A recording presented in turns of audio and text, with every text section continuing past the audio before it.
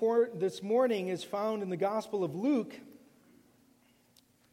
chapter 1, going back to the Song of Mary.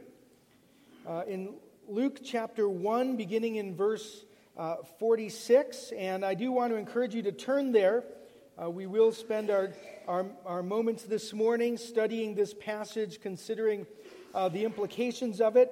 And you can find it if you don't have a Bible with you. There should be a pew Bible located right there in that shelf in front of you, and find it on page 856.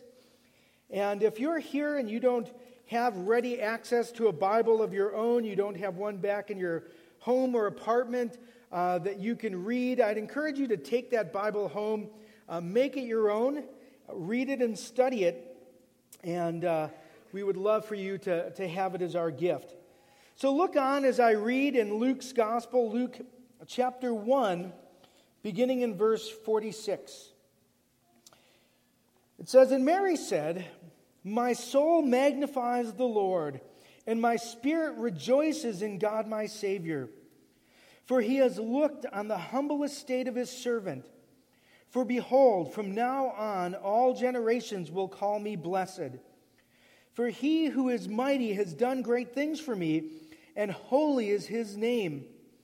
And his mercy is for those who fear him from generation to generation.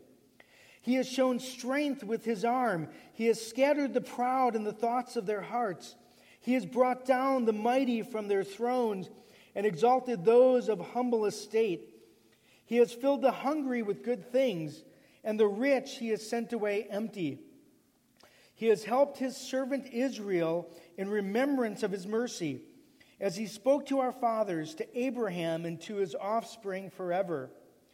And Mary remained with her about 3 months and returned to her home." This morning we recognize Mother's Day, an opportunity to remember our moms and those women in our life who took the place or took the role of mothers and cared for us. Woodrow Wilson, 100 years ago, by an act of Congress, proclaimed the second Sunday in May as Mother's Day. He established the day as a time for public expression of our love and reverence for the mothers of our country.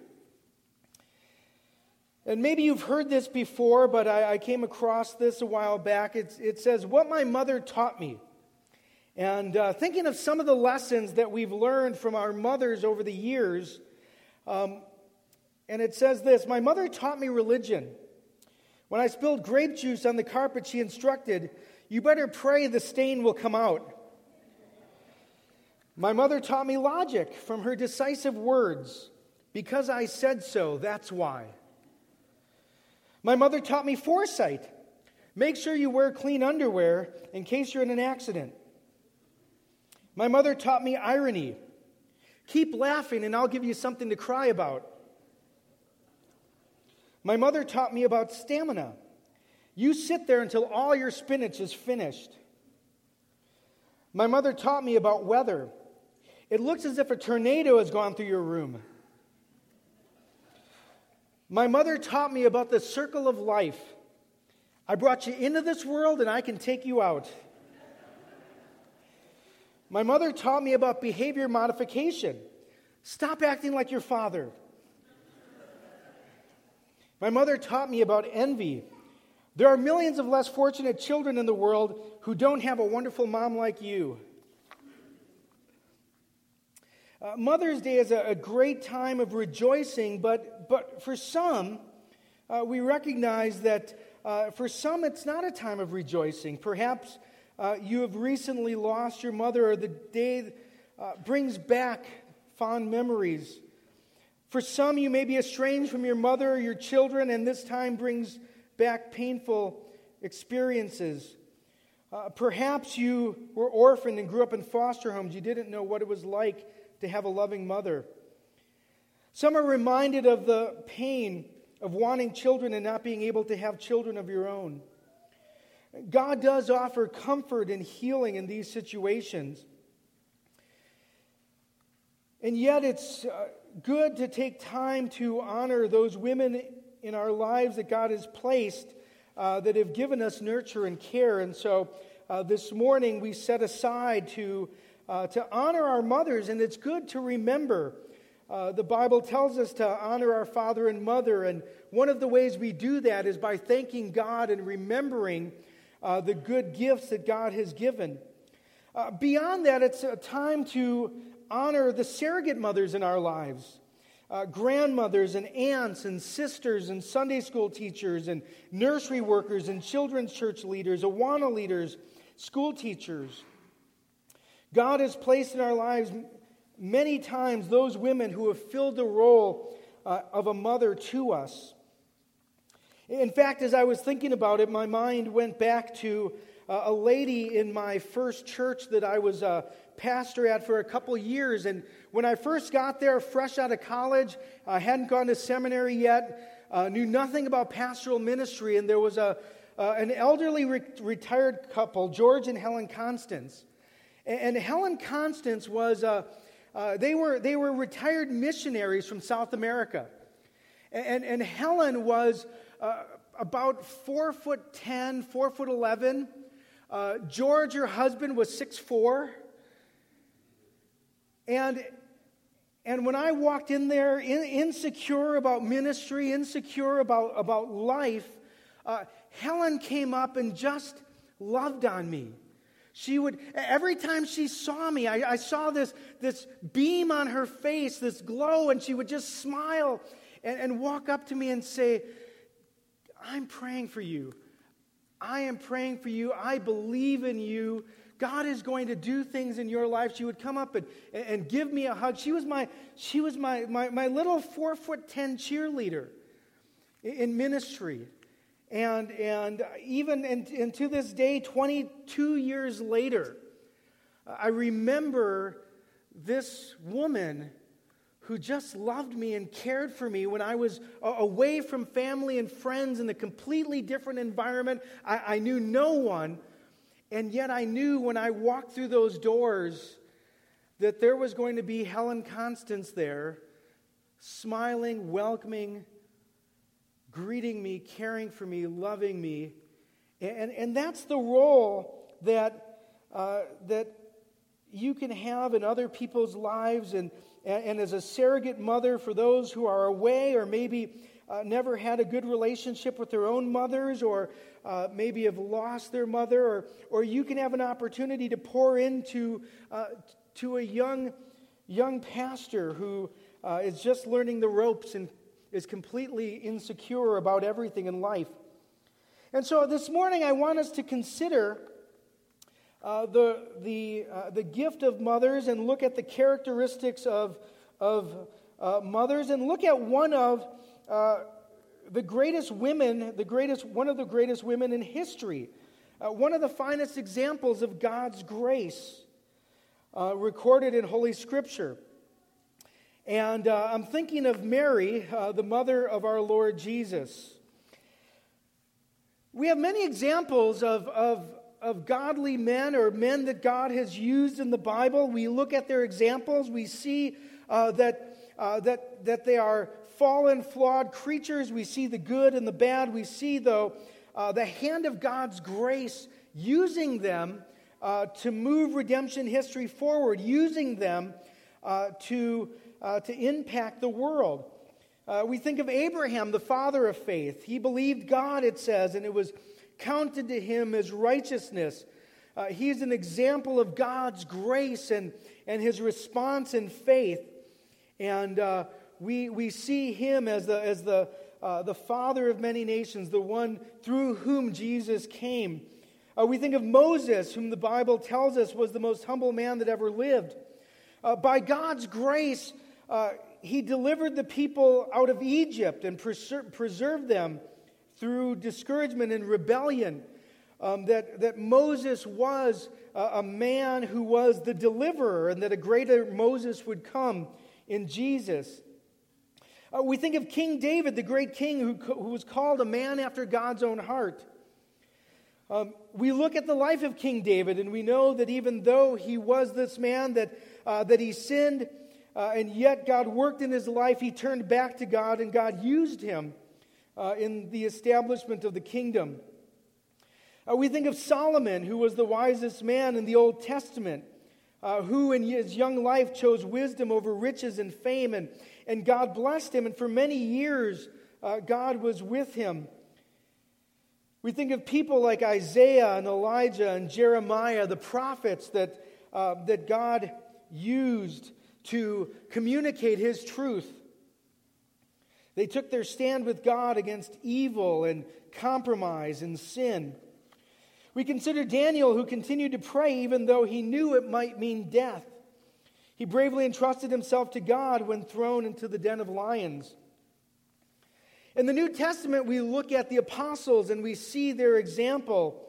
We see God's grace in their lives. We think of the apostle Paul, for instance, who preached the gospel in the midst of persecution and expanded the gospel to new areas. We think of John, the apostle, and others. The Bible doesn't give us the full story of their lives. If tradition holds true, most of the apostles suffered a martyr's death. We have all these testimonies of faith. They're testimonies really of God's faithfulness, of God's grace. We don't look at them to honor them. We look at them as a recognition of what God can do through fallen people by His grace. And I've mentioned this before, but it's worth repeating. I have to admit that for a number of years, I would have struggled to put Mary on this list. I had some biases that I had to overcome. And let me just share them with you. I grew up Roman Catholic, where the person of Mary was overemphasized. I was taught that Mary was born without original sin. I was taught that she was perpetually a virgin, that she died, and that she bodily arose and ascended into heaven. That's what I was taught when I was a child. I was encouraged to offer prayers to Mary. In fact, they called her another mediator, a mediatrix, being a mediator like Mary, or like being a mediator like Jesus, that she could intercede to Jesus and the Father. Now, technically, the Catholic Church doesn't teach the worship of Mary, but they do teach to venerate Mary, to lift her up in such a way that in practical terms it seemed like worship. And after I accepted Christ, I became acquainted with the New Testament and learned that these ideas aren't found in the Bible. In fact, in 1 Timothy 2:5, it says, "For there is one God and one mediator between God and men, the man Christ Jesus," that there is one mediator, and that mediator is Jesus. And so I had a reaction in my young Christian life away from even looking at or considering God's grace in Mary's life and what we could learn from her. I was very quick to look at Abraham or Moses or David, but very slow to consider Mary as an example of God's grace. But Mary had a special role in redemption history, being chosen to be the human mother of Jesus. It was by God's grace that she was chosen. It wasn't because of inherent virtue in her, but God's grace was at work powerfully in her and had prepared her to be the person that would bring Jesus into this world. She was a godly woman of faith. And even as we look at this song that she sang, keep in mind that this young woman of perhaps 15 or 16 years old, when she gave birth to Jesus. And we find these words in Luke's gospel, this song of praise. And this morning, as we look at faith, and we look at the faith of a godly woman, as we look at this example that we find here, there are lessons that we can learn for our own lives.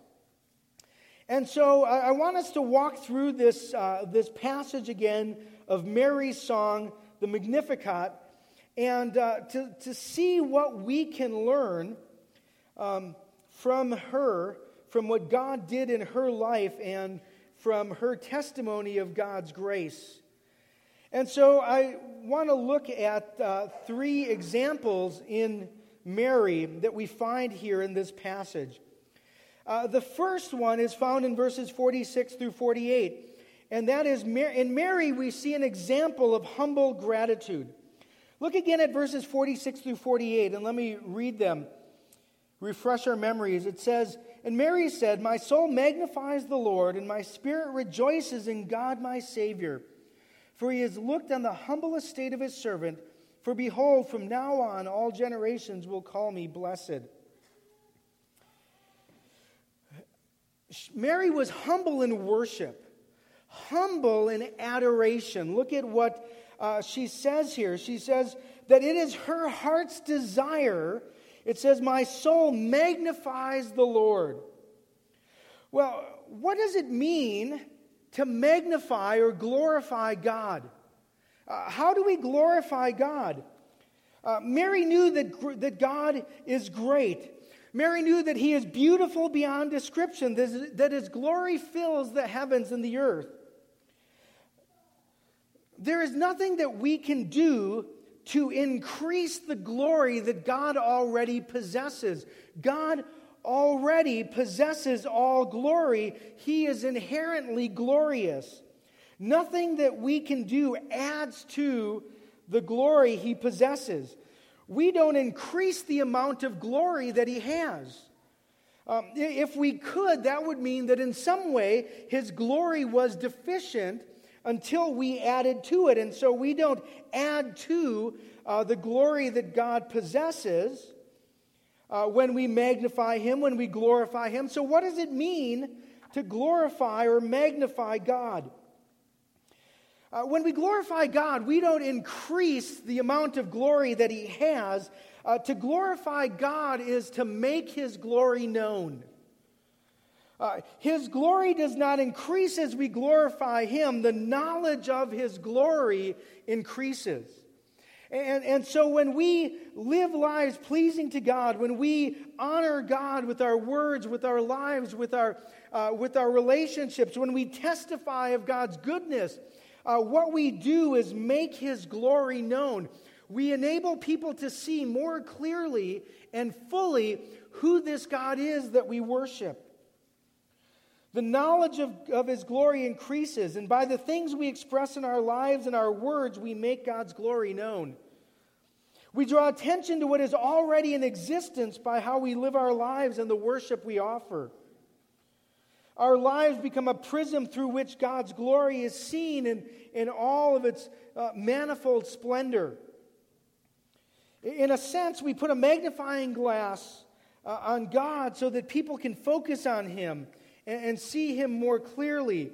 We show the expanse of God's glory by testifying of him. And so to glorify God, when we glorify him, what we are doing is we are making God more clearly seen for who he is. So often in our own lives and the lives of others, the glory of God and his goodness and his mercy and his holiness and his grace is obscured by sin in our own hearts, in our own minds, in our understanding, by false ideas of who God is and distorted pictures. And so when we testify of God, when we magnify the Lord, as it says here, we make his glory known. And so we see here in the beginning words of this song of Mary's heart that her desire is to glorify God, is to magnify him, to make him known. And we see here that first of all, Mary is humbled by grace. One author says, God owes her nothing. She owes God everything. All good things that come from his hand are acts of grace. Notice what she says in verse 47. My soul rejoices in God, my Savior. Mary is humbled by grace. One of the things that Mary says here is she recognizes God as her Savior. Why does she do that? She does that because she recognizes that she's a sinner in need of saving. She recognizes her own sinfulness, her own fallenness, her own inherent separateness from God because of who she is, because of the fact that she is a daughter of Adam. And so she realizes that she needs someone to rescue her. She's humbled by God's grace. She recognizes that she is where she is because of the grace of God, that He is her Savior. That everything in her life was a demonstration of God's grace, and that's a good place for us to be. It is so vital for us to remember how much we need a Savior. C.S. Lewis, I remember hearing this years ago, and C.S. Lewis gave an illustration once about saying our life is like a home, like a house, an old country house where they had a septic tank and a cesspool in back, and he said that's kind of how our lives are. We recognize the sin in our lives and the sin in our past, even as God is at work changing and transforming us. And he said every once in a while it's good for us to go back and just take a whiff of that cesspool, to remember what God has delivered us from, and to remember God's grace in our lives day by day, because so often we forget. We should be in awe every morning when we wake up that we have a relationship with the living God. That the God of this universe would deign to enter into humanity in the person of Christ to save you and me, to pay the penalty for our sins. It should make us stand in awe and wonder that we have a relationship with God, that He is our Savior. And we do that by both seeing the goodness and the holiness of God, but also seeing the reality of our sinfulness and how we deserve nothing. And God gave us His Son, and with His Son gives us all things so that we might glorify Him. Our lives are lived by God's grace. And we see this in Mary's words. She was humbled by grace. She said, God, my spirit rejoices in God, my Savior. Everything in her life flowed from the reality that God had rescued her. There's a second example that we see in the next verses, in verses 49 and 50, that we see. Secondly, in Mary, we see an example of joyful adoration. And really, in some ways, this is an expansion of what we've already talked about. But let's look at some of the things that she adored God for. It says in verses 49 and 50, "For He who is mighty has done great things for me, and holy is His name, and His mercy is for those who fear Him from generation to generation." Mary's worship, her adoration in this song focused on the greatness of God. While she was carrying Jesus in her womb, she had many hours to contemplate who God is. She praises God for who He is. She calls God, she says, God who is mighty, that God is the mighty one. Here is Mary, this young girl, this virgin woman, who is found to be with child by the Holy Spirit. This incredible miracle that defies our ability to fully comprehend. She knew that God was the mighty one who could do all things. That all things were possible with God. And within her womb was the living reality of the power of God to accomplish what is, from our perspective, impossible. That God is the mighty one. And it is good for us to remember who God is. We live oftentimes in fear. Fear of the future, fear of the present, fear of circumstances. We live in uncertainty. And it's good for us to remember that God is the mighty one, that He has done great things, He is doing great things, and we have every confidence that He will continue because of who He is, that His hand is not shortened, that He cannot work. And so Mary praises God, the mighty one. She says, holy is His name, that He is holy. Mary recognizes that God's holiness, that God is high and lifted up, that He is absolutely righteous and pure, that He is a cut above, that He is separated from us. There's a beauty and a reverence to Mary's song. She's careful to give God the worship due His name and adore God in the beauty of His holiness. And again, as we look at this song, as we think of the words, as Mary breaks into song, breaks into adoration and praise here, that she recognizes the holiness of God, the beauty of His holiness. And it's important for us to hold that reality close to our hearts as well. That the God of this universe is pure and righteous and set apart. We come to God knowing that we can come with confidence through Jesus. We know that because we have been forgiven of our sins, we've been clothed with the righteousness of Christ, we can come boldly and confidently before the throne of grace. We know that we dwell in God's presence continuously. We have a relationship with God. And yet we recognize that God is close, but we have to be careful that we're never cavalier with God. God is the Holy One. He is high and lifted up. He is holy. His name is holy. In fact, in His holiness, it is brought to the superlative in Isaiah chapter 6 when the angels cry out, "Holy, holy, holy." That He is merciful. She says next that He has shown mercy.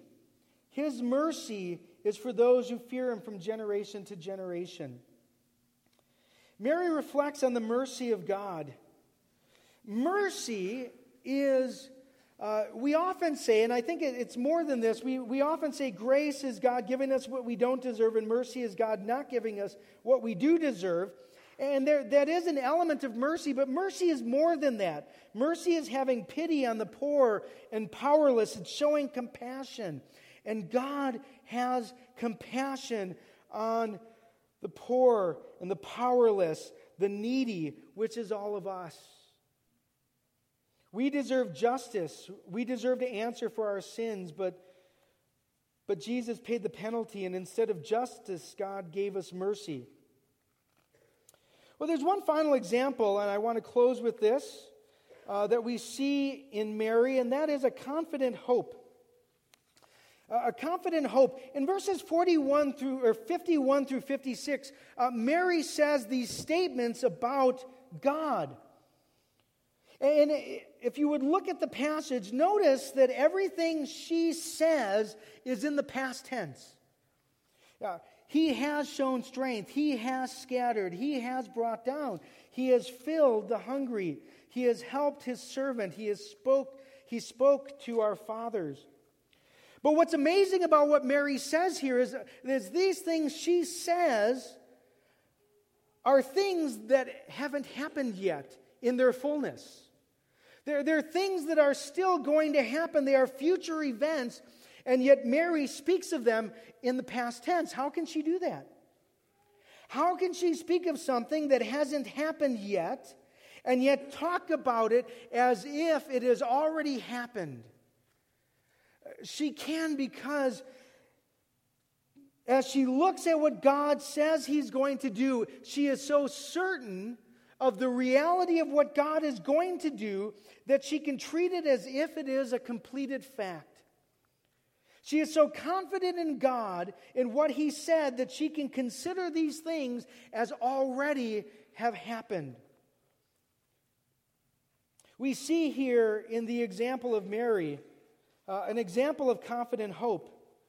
She trusted in God's sovereign power to fulfill His word and do what He has promised. She didn't understand all that God was doing in her life. She didn't understand everything that was going to take place. She didn't understand all that God would accomplish through the child that she was carrying, but she knew that God was faithful and that He would do what He had said. Mary was just a young girl who was faithful to the Lord. She didn't have all the answers, but she had faith that is an encouragement to us.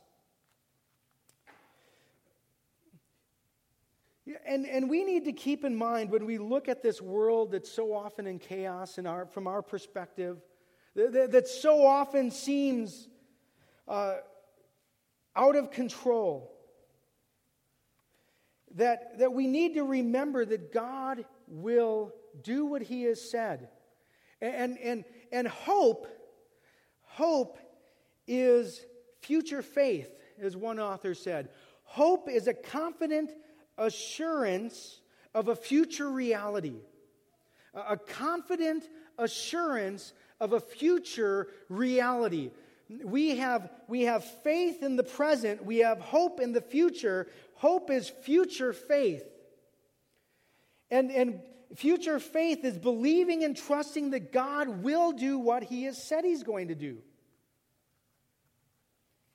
And so for us, as we live this life, we are reminded of the promises of God. And we have hope, we have faith, we have confidence. And we see that reflected in the life of God's servant here. There's a story about 4 preachers discussing their favorite translations of the Bible. And the first one said, "I like the King James Version because of its beautiful, eloquent English." Another said, "I like the New American Standard Version because it's closer to the original Greek and Hebrew." A third one replied, "I like the Good News Version because it's so easy to read." The fourth minister was silent for a moment, then said, "I like my mother's translation best." And the other 3 were surprised. They said, "I didn't know your mother made a translation of the Bible." "Yes," he replied, "she translated it into everyday life, and it was the most beautiful and convincing translation I ever saw." If a child lives with criticism, he'll learn to condemn. If a child lives with hostility, he will learn to fight. If a child lives with ridicule, he learns to be shy.